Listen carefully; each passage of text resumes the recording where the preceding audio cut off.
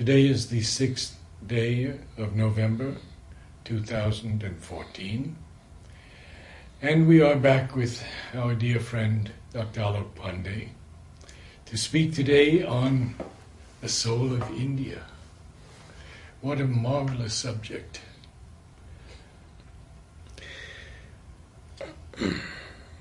Actually, this subject leaves me speechless in wonder. There are three things which, very personally to me, I am speaking for myself right now, they leave me speechless. One is when I contemplate on India and its wonders. The second is when I think about Savitri. And the third, of course, is the beauty, grace, love, and the wonder of the Divine Mother. These are things which, how much ever we may speak on these issues, these subjects, we can never exhaust them. Some time back I had this interesting thought which I had thought about penning down, and I have not yet, maybe some time. Mm-hmm. This was after my visit to Australia, because that completed a journey to the 5 continents. And the thought that came to my mind was why I still love India. So, it's an amazing land. It's not a land. Actually, it's like Alice in Wonderland. It's in itself a phenomena.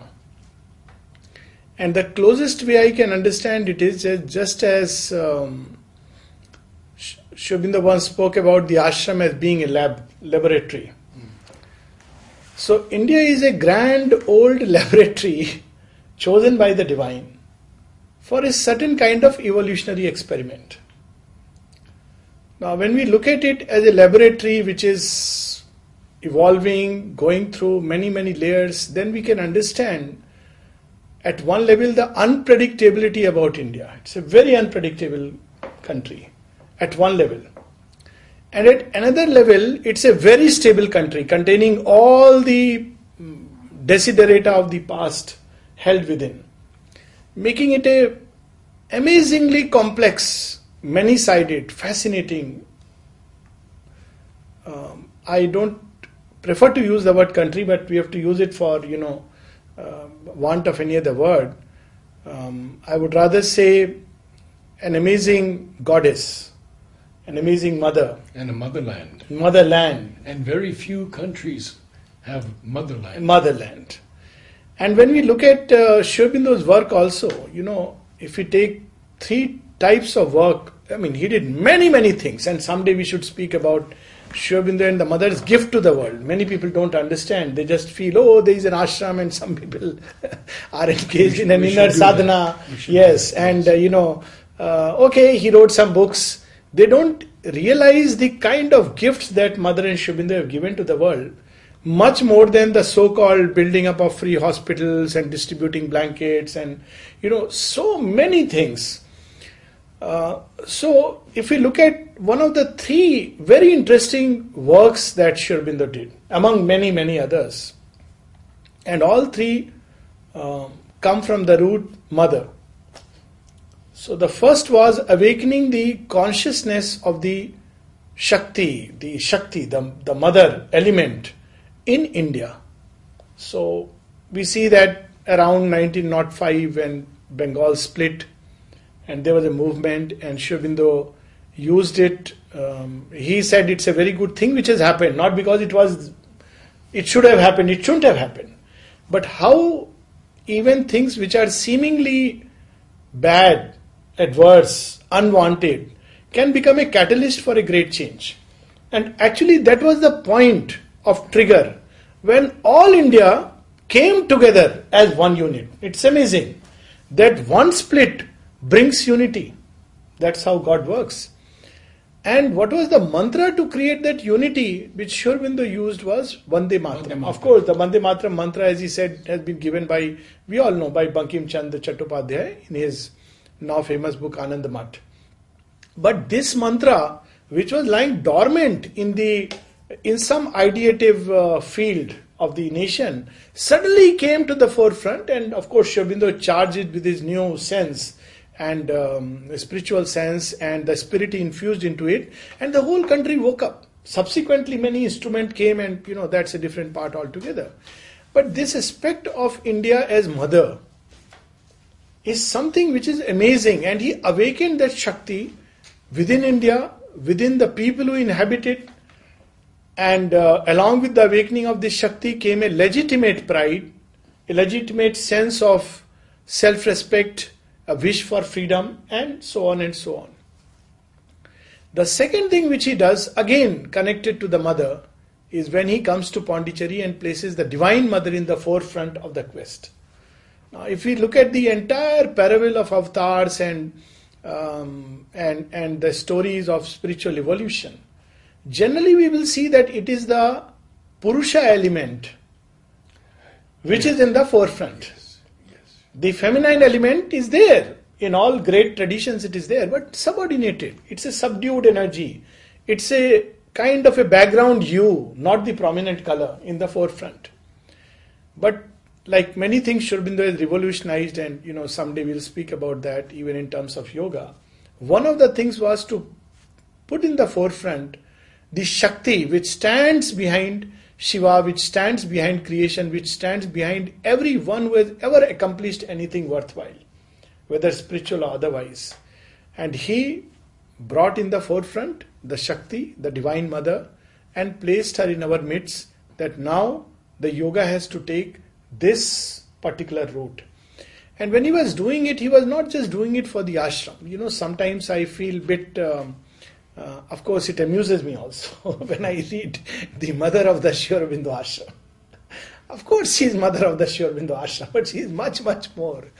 And the ashram itself is just a small little something in her vast embrace. And so that's where I feel that he gave to the whole practice of yoga this new dynamic turn. Yoga was not just now for a passive inward orientation, which is one aspect of yoga, an important aspect no doubt, but a power which could reshape our life, remold our destinies of individuals and nations and groups. So he gave a totally new orientation of yoga. Yoga leaning on the Purusha aspect, on the divine as a passive inner presence, changed into a yoga which became very dynamic, and that we see down the line now. All the new yoga movements which came up after that have been very, very dynamic. People speak about life and yoga and how yoga can engage with every aspect of human life, which was not there earlier. Yogis were supposed to be cut off and aloof from the world. But this has come. Whether people like it or not, right or wrong, the different elements that come in, that's a different aspect. And finally, what Sri Aurobindo did, and there again we see the mother, that not all are fortunate, I would say, and privileged to have such a wide opening to her with a spirit of self-giving. And for them he placed in the hands of the world Savitri. So here again we see the energy, the Shakti, the consciousness of the mother embodied in a body of sound word, symbol. So when we look at India as Shakti, as a power which has which has provided space, I would say that the beauty of, very often when we talk about earth in general and then we come to India, earth is portrayed as a goddess in Indian thought. And she's a strange goddess because gods are supposed to reside in heaven. They are supposed to be high up. But earth is a goddess which has chosen to take a plunge into the dense layers and cover herself with all kinds of obscurity, denseness, suffer the inertia, suffer the error and ignorance and everything. And there are so many beautiful lines on earth. Again, we see Sri Aurobindo placing the earth where it should be, not an escape from earth, but a change of earth. Exactly. Earth is a goddess who aspires to the divine. And there's so many prayers. Even today I was reading this prayer of the mother where she speaks this experience, where she sees that her physical body is seized and goes through layer and layer and finally unites with the divine. And Sri Aurobindo says it's an original Vedic experience where the earth principle unites with the divine. And he says it's a Vedic experience which many of the new Veda scholars would not agree. So the possibility of earth uniting with the divine, for which earth chose to clothe herself into a, this kind of an obscure robe. And perhaps that's why the divine loves her so much. I mean, it's amazing that the divine doesn't choose to, descend into heaven, or because heaven for him would be a descent or other areas, but he chooses to come to earth, and not once but several times. And while I'm sure this has happened all over the world, I for one believe that the truth has manifested in several areas in the world. But the beauty of India is that India has preserved this memory in its atmosphere and in the mind of the race.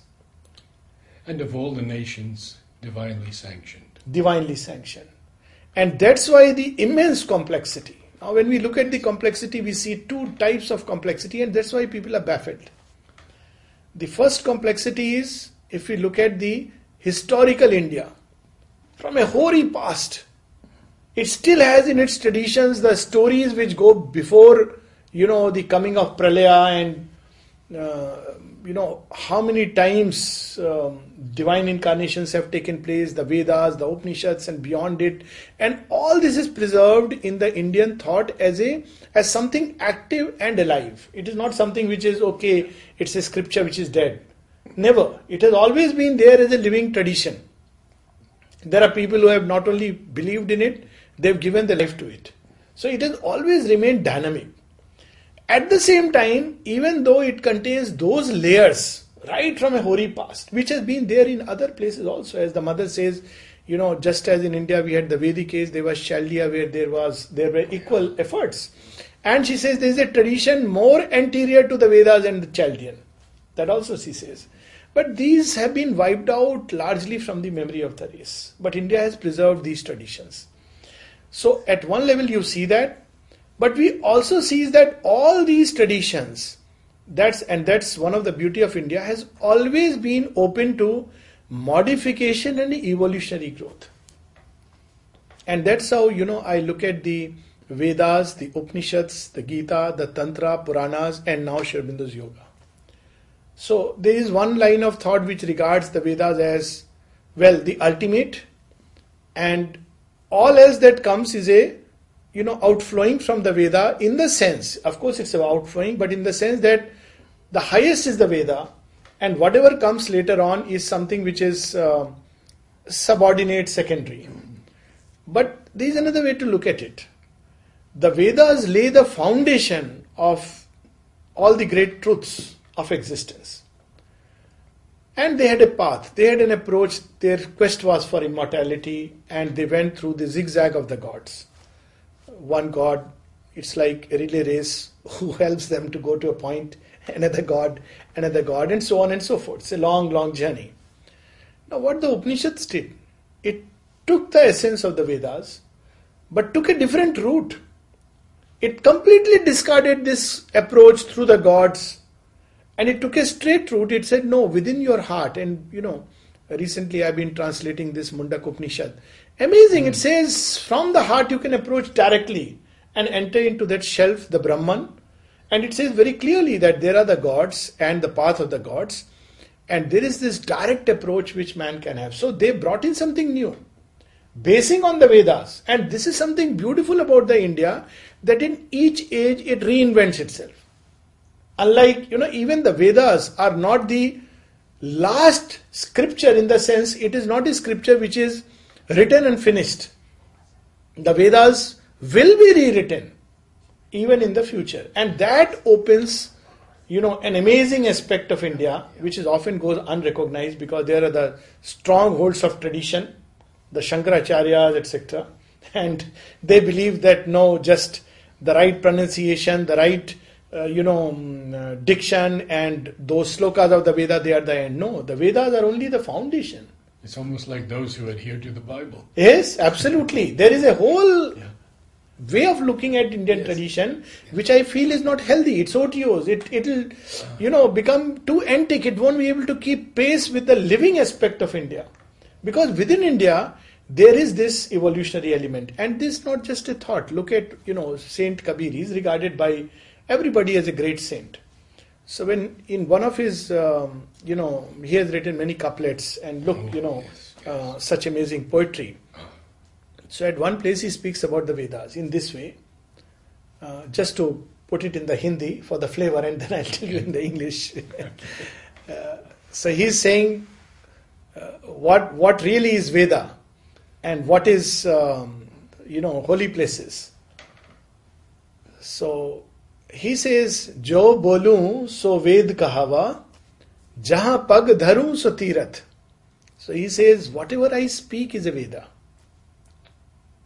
Wherever I step is a holy place.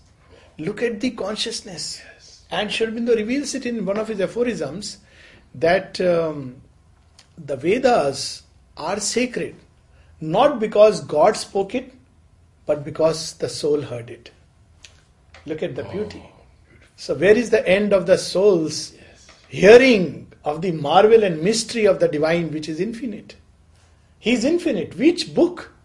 The Vedas are a document of earth. They are there embedded. And he says that also.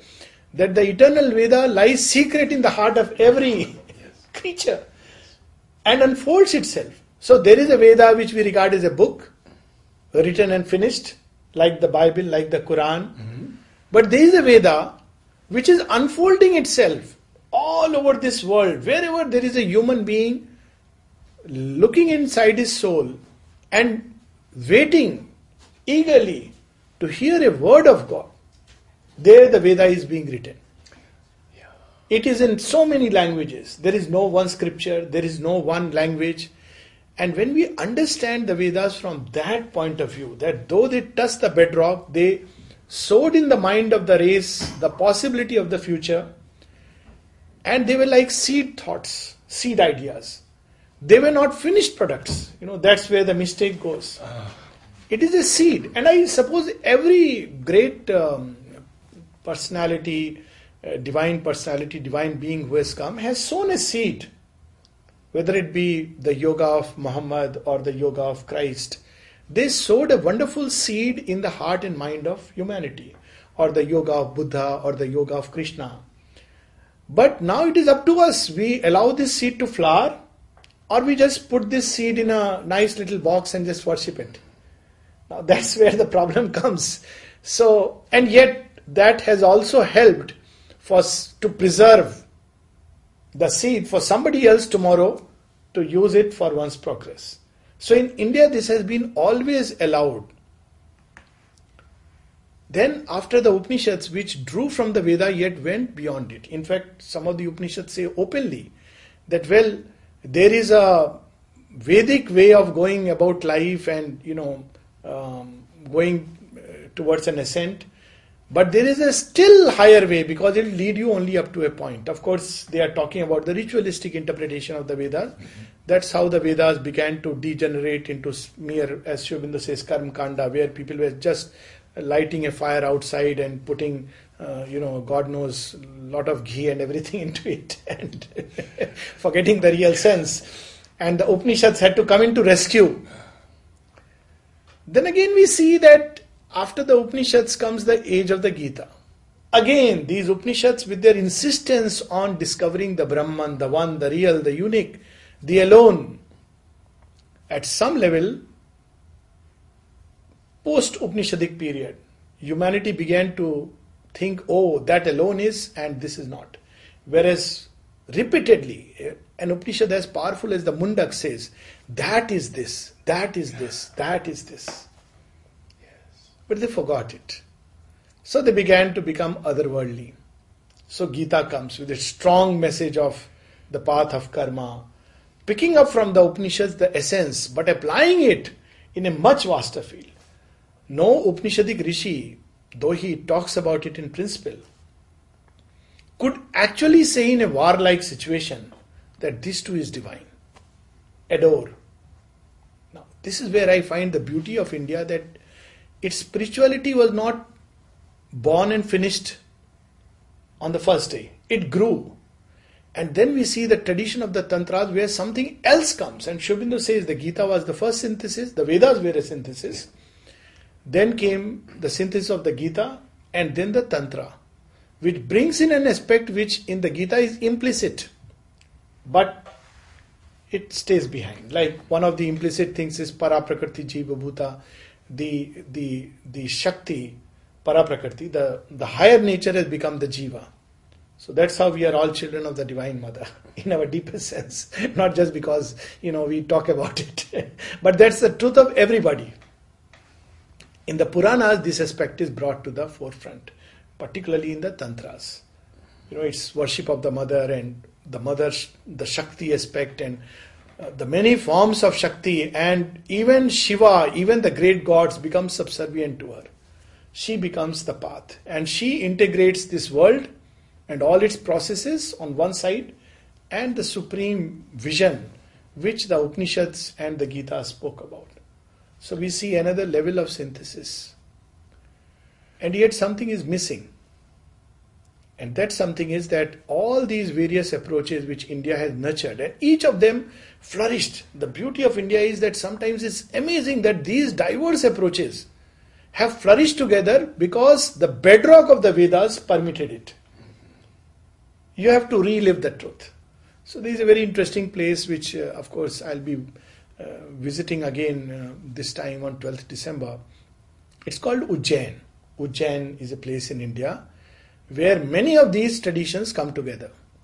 You have, for instance, Mahakal temple, the temple dedicated to Shiva, which contains one of the Jyotirlingas of Shiva. Now each of these stories is amazing. No, I'm resisting the temptation to get into these stories. I don't mind. Well, yeah, let's see.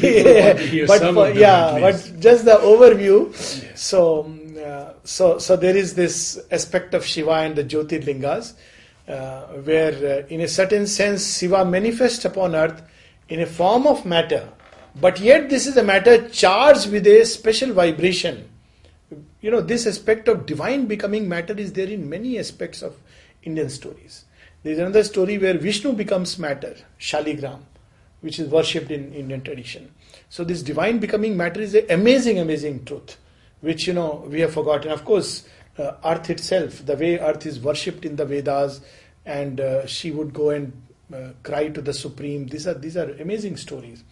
But coming to this place and the confluence, it also contains a Shakti Peeth, which is a place where Sati, when Shiva's consort dies, maybe this story I'll partly touch upon. It's a very interesting story. Sati is the daughter of Daksh. Daksh is one of the Prajapatis, one of those powers which mother has used the word formations, who have been given charge of maintaining this world. They have made certain laws and rules by which the world should be governed. Now, Sati is a daughter of Daksh. He has other daughters also, one of them is Shati. Now, she falls in love with Shiva. Now, Daksh has made one rule in his kingdom. He says you will worship, do yagna, everything, but Shiva is not welcome. Now, why Shiva is not welcome? That's a different aspect altogether. But now, Sati, of all the things, one day goes beyond a certain limit which the father has set. It's a very symbolic story, that don't go beyond it. Yes. Why? Because he knows Shiva's kingdom starts there. Yeah. And one day she loses way and reaches a place where some people are meditating upon Shiva. And he's a very interesting character, Sage Dadichi. He's, offers his bones. It's a story about transformation. First touch about that. So, when she goes there, she asks the sage that, look, I am lost. Tell me the way. And he says something very amazing. He says when, sometimes to be lost on the path is to find the path.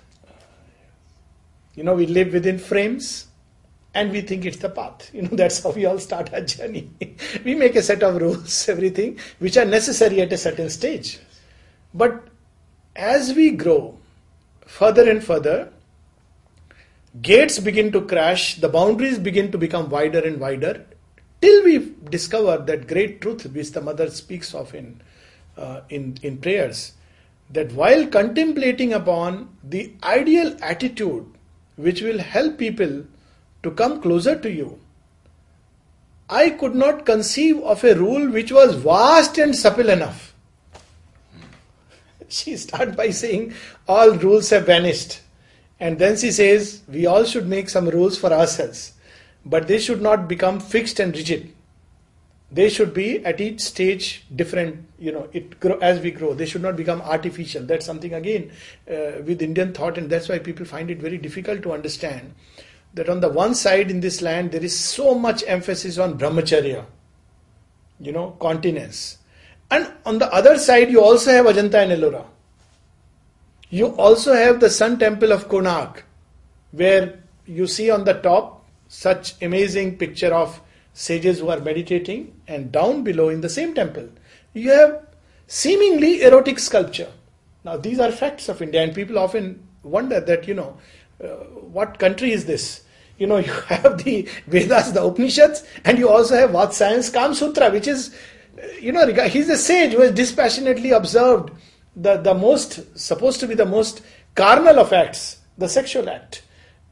And again, not from a moralistic standpoint. The whole edifice of Brahmacharya is on a much deeper standpoint. But, just to talk about Shiva and Sati. So Sati is in love with Shiva. Sati is the power of truth which has to remain circumscribed within the boundaries of social norms, religious rules, etc., etc. But she falls in love with Shiva, who is eternal, who is beyond rules, who is infinite. The story of our own life. But they meet and they part. They meet and they part. They meet and they part.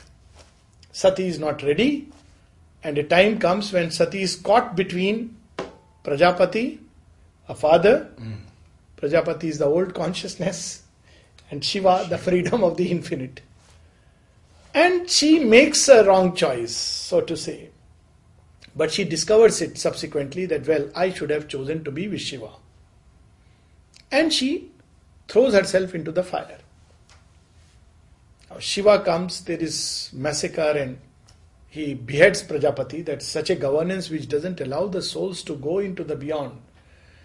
And then there are people who come and, pray to Shiva that please, he's after all one of the formature, there will be chaos. This story should be the quotes, by the way, in his earlier writings. So they bring in the Hari, a goat's head. And the divine physicians, Ashwini Kumars, they suture the goat's head in a hurry-burry, maybe without proper anesthesia and without proper operation theatre. They stitch the head in such a way that the head is stitched, the face is toward the hindsight. These are very symbolic stories like Moses, where God shows the hindsight, not the front side. Or Janus, that has the two faces. Yeah, that's right. So now when Daksha moves forward, he moves backward. And when he moves backward, he moves forward. Now this is interesting. Something, which concerns with our traditional way of looking at India and another way. Traditional way which is rigid and, we have to get rid of that. So it is there in the story itself. So Shiva then goes with the body of Sati and moves along the quarters. And he is besieged with grief. What is the grief of Shiva? Amazing. How can Shiva have grief? The only grief that the divine experiences is the grief of the soul, which was born to be free and had to end up with such a tragic end. This is the grief of the divine. That's what, that's why he drinks the poison. That's why we see Sri Aurobindo and the mother. There is a story, 1947 riots, when Mool Shankar was stabbed, Yes, you must have heard this. Of course. And he was stabbed and he died, 47. He was a ashram inmate. For 3 days, Sri Aurobindo, to everybody's visible looked so serious. This is the only thing which makes the divine. When people asked Sri Aurobindo that, why does mother look serious? He said, no, she's not serious. Then, the person insisted. He says, maybe when she has to come down and take upon herself the grief, the burden of the disciples. So Shiva takes all that upon himself. And when Vishnu sees this not good, so he destroys the body of Sati in 54 parts. And now the places where these parts fall is an amazing story. But first, to complete the story, then Shiva goes into trance after that, and Sati is reborn as the daughter of Himalayas as Parvati. Now she purifies her nature, goes beyond the limitations of the old consciousness, and becomes the perfect mate for Shiva. So nature purified, uplifted the mountain tops, and the Lord of nature coming together becomes Shiva and Parvati. The old nature is not ready, so it has to be destroyed. Now these parts of Sati, which are 54, and from that the holy figure 108 comes. 108 comes also from many other stories. But it falls on places within India. If you really look at it, it defines the geography of India. Similarly, every Indian, when he was, in earlier days, would pour a glass of water or a mug of water on the head. There were no showers. Still, there are many places there are no showers. Or even if there are showers, the water doesn't come, like I experience every day in my house. So, but he was supposed to recite a sloka naming the 7 rivers. Ganga, right down to, from Sindhu to Kaveri. Again, the rivers which unite India. Now, the beauty of Indian culture has been that it has at once integrated the outer and the inner. These are the rivers which define the geography, or the parts of Sati which define the region, but they are also truths of inner life. We have to reconstitute with these parts. They are like divine documents. And Sri Aurobindo uses this line in Savitri. We have to reconstitute the perfect word. Yes. Now these are like divine documents scattered all over the world, because within India a kind of miniature world exists. All the prototypes, all the representatives from Kashmir to Kanyakumari, from Gujarat and Rajasthan right up to the northeast, all types are there. And that's why people wonder. They also say, no, the Europeans have been there. And somebody was telling me, in fact, Vladimir, when I went to Russia, that there was a kind of passage between India and Russia both ways. And I won't be surprised. People came from Iran, from Greece, from Europe, and they integrated with Indian culture. So within India, there is a miniature world, perfect place for the divine experiment. Now, in this place, Ujjain, you have the Shaivites, you have the Shakti Peeth, you also have Sandipani's ashram where Sri Krishna, he was educated. You also have the dark Tantra, and you have actually a Bhairav temple where people offer alcohol to the deity. Can you imagine that? That even alcohol is being offered. Everything is being offered. They offer meat and alcohol. And many people receive it as prasad. Of course, I didn't like the energy of the place at all, because it is a place where you invoke the deity in all its darkness. And there too you see the Divine Mother. And that place invariably will have some cobras who will be fed and all that. Creepy place. But you can see that it is an energy which deep inside, if you go, you will find that essence of the divine. That's what Tantra of the left hand side was. And Sri Aurobindo has used the word a bold attempt. Yes. It failed because there was no purity. It's a very dangerous attempt. And now the best part is, Ujjain also has Sri Aurobindo's relics. So you see this ability to bring in diverse strands of evolutionary efforts. That's why the Bible becomes a scripture of India. You see, it's interesting that the Hindus who have been, now Hindus not by a denomination, but those who have been the mainlanders at some point of time, they have no issues. They regard Bible as a scripture and Christ as very much a God. And as a child, I can tell you, it's not after reading Sri Aurobindo, it's obvious. But even as a child, in my home, 25th of December was celebrated as what mother has subsequently said, Bon Noel. So it was basically Bada Din, the day of light. It used to be celebrated in a special way. And we used to go and greet, Christian friends and all these people. It was never an issue. Not even an issue that we are different when we are tolerating. This concept doesn't come. And the shopkeepers who have the Absolutely. Pictures of all Absolutely. There is no issue.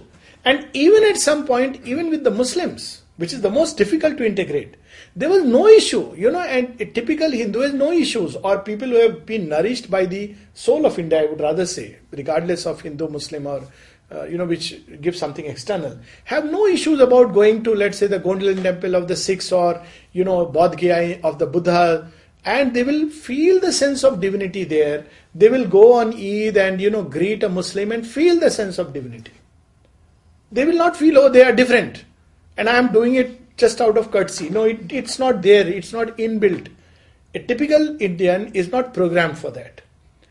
Of course, lot of distortions have come. Lot of issues, lot of efforts of the dark forces, particularly see Kashmir, which was another land where Shaiva, Tantra, Vedanta, Shakti, that, all these have flourished. And also it seems, as some stories say, that Christ and Moses came there. Now, I wouldn't be surprised. Now, is Sufism the one possibility of Islam's reformation? Yes. All these were there, and that's why it has been attacked. And they have done a lot of damage. The one possibility for Islam to change itself was through the Sufism, which again we see that came all the way persecuted from Persia. Where did it find shelter? Where does it still thrive? It is India. Yes. Not even in Pakistan. I was surprised. There is this famous singer, Nusrat Fateh Ali. You may have heard about his name. He has sung a lot of Sufi songs. To start with, these Sufis could not sing openly because, they would be persecuted. Now, when he died, he is a world famous, he is a real celebrity. Amazing singer. Many of his Sufi songs are simply amazing. One of them is Amir Khusro's, one of my favorites, where, the singer takes the form of a lady, the mystic, and says, Chhap tilak sab chini mose naina milai ke. So just as a woman says that, I have adorned myself with all my jewelry and my best attire to meet you, my beloved, but you took away everything just by looking into my eyes. But it applies as much to the soul. We cover ourselves with very good-looking, virtuous, pious, holy, and the divine plucks away. The story of the gopis, Sri Aurobindo speaks of that, when the divine plucked my robe of sin, I let it go. But when he plucked at the robe of virtue, I held to it very dearly. So he has sung this famous couplet by Amir Khusro, another, Muslim Sufi mystic, Chhap tilak sab chini, mose naina milai ke. Now, this man, when he died, because many people may join, so an order was passed that no, his whole funeral and burial has to be done very, very quietly and, discreetly without many people knowing about it. Can you imagine? And, he talked about Allah, he talked about Islam, the Sufi songs refer to Allah very openly. They also refer to Krishna, but that's very few songs. So this kind of a thing in India, but in India, it's a very common sight. I have so many friends who are typically born Hindu who just love, I am one of them who love Sufi songs. And when they talk about Allah, it's such a, as if I am taking a wine of the divine. So it's because it's programmed like that, and here all these things coexist. So it makes the country very, very complex. It's interesting that America, the melting pot. Yeah, another of melting so many pot. cultures, another melting pot. But could you talk a bit about Mother's map of India? Yes. Yeah, there is so much, and maybe we'll have to probably. Maybe we need a second as I said, I'm speechless. I'll make a note of it. I'm speechless about when it comes to India. We have not yet touched the fringe. No. And since you spoke about the map of India, so at least this is what I tell people, and I feel there is a certain truth in it because it has come from my very depths. That if you want to know India, don't go to the metros at all. Don't go to Bombay, Delhi and Chennai. You'll see another metropolis, but unfortunately much worse. Don't even go to the villages where you will meet something of that India, but something like a broken temple which is in ruins, and as Sri Aurobindo said, where still there is some service to the eternal. If somebody can catch it, they may catch it, but mostly one will say, oh, what kind of a place. But two things one must do. Go to the Himalayas. No need to meet any Babaji or any cave or Lama or nothing. Just to go to the Himalayas. And the second is, read the Ramayana and the Mahabharata. Particularly the Mahabharata. And if one has done these two things, see, Mahabharata is a very secular scripture, though the Gita is part of it. But it's, unlike the Ramayana, is much more focused on the story of the divine descent. But Mahabharata is the story of a civilization, and it's reenacted. That's why it's called as Itihas. It's history. In India, history's notion was very different.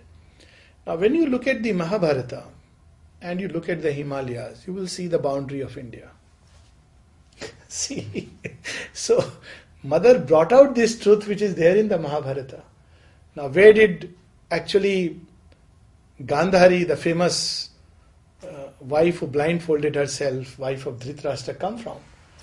She came from Gandhar, which is modern Kandahar in Afghanistan.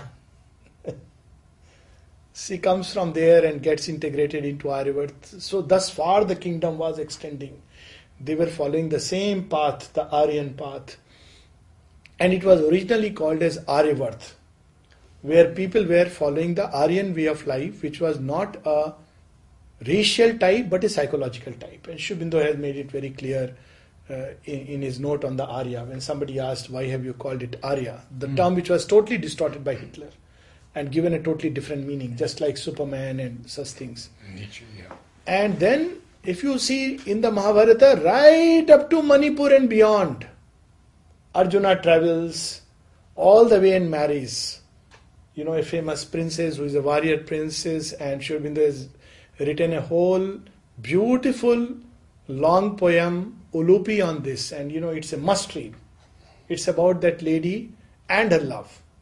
She loves Arjuna, Arjuna loves her, and they have a child. And then, she knows that this man will be stifled if he lives here. She wants to. She loves. Who wouldn't? But she sets him free. She says, you are born for great deeds. Travel where these heroic deeds call you and befit you. It's an amazing story of sacrifice of a woman, of her heart's desire for the sake of a greater good. Amazing story. Down south you have in the same story the Salva kingdom, Mother kingdom, down south. And all these stories come together in Mahabharata, all this whole map. Similarly, when you see the Mahabharata at the Himalaya, running right from top, and Kalidas speaks about it, and Sri Aurobindo has translated it beautifully. And when I read this part of the translation where he speaks of Himalaya, I think of Sri Aurobindo himself.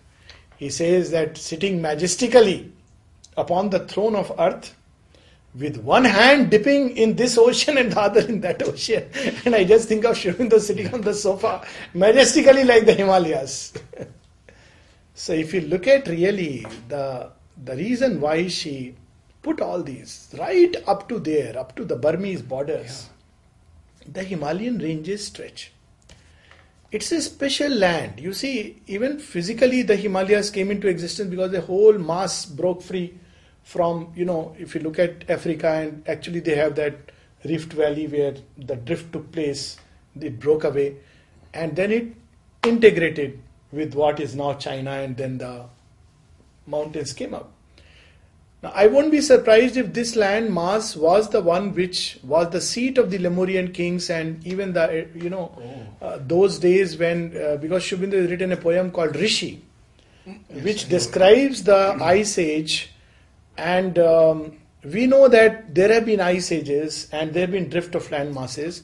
So this India is not just a fanciful map she has drawn. What she has drawn is a land mass which carries within its material substance the energy and the memory of great events. So they are bound to come together. It is a common endowment. You can't separate. It is something which has gone through a common experience. You may separate it artificially, like people from households get separated. But are they ever separated? You may travel far and wide, but still there is a touch of joy when you remember your mother. However she may be, there is something which is there in the heart. Even towards a mother who may have been very cruel, still there is something which connects, however far you may travel. So this landmass has been not just as we see it now, but a landmass which has preserved these memories and a common psychological and spiritual experience. And all that is concentrated in the Himalaya. This is what I feel. It is concentrated in the Himalayas, and one is just travel across. I see. I mean, I've been very fortunate to travel to all the different sites of Himalaya, and each place you will see a different contour. If you go towards, the northwestern borders, you will see barren, rugged. Almost one thinks about Buddhist nirvana. And in fact, both Mahayana and Hinayana Buddhism and Tibetan Buddhism and Tantra, Buddhist Tantra has flourished there. It is like that. Whereas if you go right down to the extreme east, you will see those beautiful hills. You almost fall in love. You don't feel that they are like nature, which is just playing with her Lord. That's what you see. And in the middle you have the difficult Himalayas of Garhwal. You have the snow-clad peaks. You have places which have amazing variety of flora and fauna, the herbs and whatnot. And of course, as is the way of India to create a cultural unity, all kinds of stories you will see in different aspects. So India is a land which connected itself through stories. Mother said something very interesting, that India is a land of storytellers. And so true. Yeah.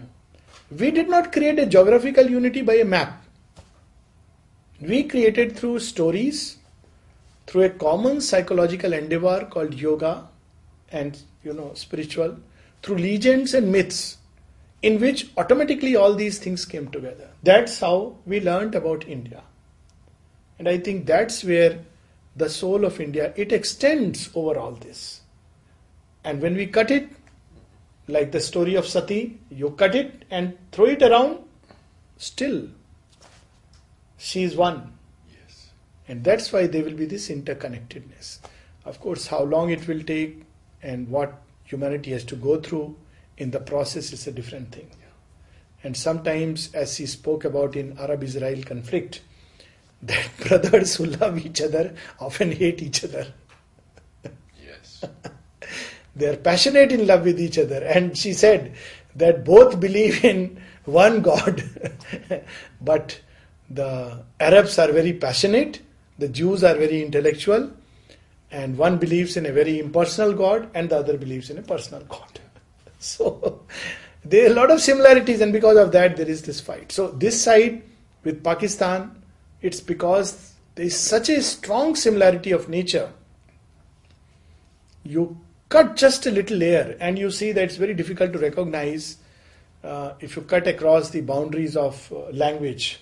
Even language is very similar, but cut across that boundary which have been imposed because of rigidly following a way of life, and you will find it very difficult to feel a difference between people on that side of the border and this side.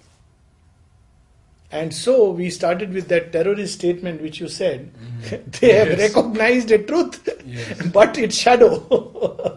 When the Vaga blast took place and the terrorists said, wait, this is not enough, we are coming on to the other side of the border. Well, he's right, because they are one. And the interesting part is they will end up uniting. They will end up uniting. See, this is how evil ultimately serves the grand purpose of the divine. How India and America are beginning to get closer. And how, as I was speaking the other day, America, Russia and India should come close together for a greater work. Yes. So something very similar will happen. Terrorists are going to make life miserable for the Pakistanis and the Indians. Indians, they have been making miserable for a long time. And these brothers have to come back together. This will be one way, but unfortunately a very bad way. There is the sunlit path, and there is the path, dark path. But humanity makes a choice. And if we look about Burma and that side with the Angkor Wat and all these people who had been there, it's very evident that that part is nourished by India's spiritual energy. And maybe as a confederation, it will become part of all will become part of one subcontinent. It doesn't matter whether one calls it Indian subcontinent or calls it SAARC. The mother spoke of that now the unity will come as a confederation. And I think this present Prime Minister has taken a step in that direction. Agreed. So I think... I think still another talk to do yes, here. because we haven't talked about the British in India. We haven't talked about the Cripps proposal. So many. So much to do, but but the soul of India, which is essentially the great spiritual adventure, which India is about. If we look at India, it's these things don't strike us so much. We forget it. We put it behind as part of the history. Who cares? Greeks came, Britishers came, Mughals came. They stayed on. They became Anglo-Indians, Sufis, Musalman. All this took place. And Indians are fine with it. The Persians, the Parsis. Oh, yes. But the difference is Parsis mixed so well. There is a story about the Persian king who came to India, to Gujarat, and the king said, okay, you can come. India is a land with an open arms. Yeah, but how are you going to stay here? He simply brought a glass of milk and mixed sugar into it. And the king understood. He said, yes, stay on. So he said, we will mix like sugar, unseen but enriching. Parsis have done that. Definitely. They have enriched the Indian society just like Jews did it, in other places. But unfortunately, many of the other traditions which came, they got enriched by contact with India. But except for some, they have not contributed much towards enriching it. Or at least it's not yet recognized. Of course, there are a lot of Muslims who have enriched India like anything. Abdul Kalam, the president, is one such example. Yes. And there have been Christians who have really enriched India. Mother Teresa is another example. So it's beautiful that, they get enriched and they enrich. So India is a land like that. So it's a place where spiritual energy is abundant, but you have to cut across the other complexity of India from the surface to the depth. And I use it semi-humorously, maybe a few minutes more. Sure. That, just as to understand a human being, you have to get past his outer nature. The color of the skin, the habits, the way he eats and way he walks and the dress he is wearing. Otherwise, we become judgmental and we don't see the soul. So India helps us. It's a place meant for yoga. So the first contact is, oh my God, such dust, heat, I cannot live here. That's what a yogi is meant to do, equanimity. So if you can bear with it, you will get in touch with the soul of India. And if you cannot, then obviously you will carry something of India always. But it will be difficult to integrate, just like in ashram. Wonderful life, but very difficult at times outwardly. And despite the fact that Mother wanted us to live in every way wonderfully, but still, so India provides that space, if I may use the word, for spiritual evolution. The only way you can survive here and be delighted is if you take spiritual evolution as your real goal. Otherwise, always one will be looking here, there, feel unhappy, curse, complain, grumble, try to manipulate systems. But happiness comes and the wonder is revealed when we make spirituality our goal, because India is meant to sustain and nourish it. And the moment you look in that direction, you will see a wealth, an amazing wealth of treasures after treasures. They can never be exhausted. Thank you, Alok. Thank you. Thank you. Thank you.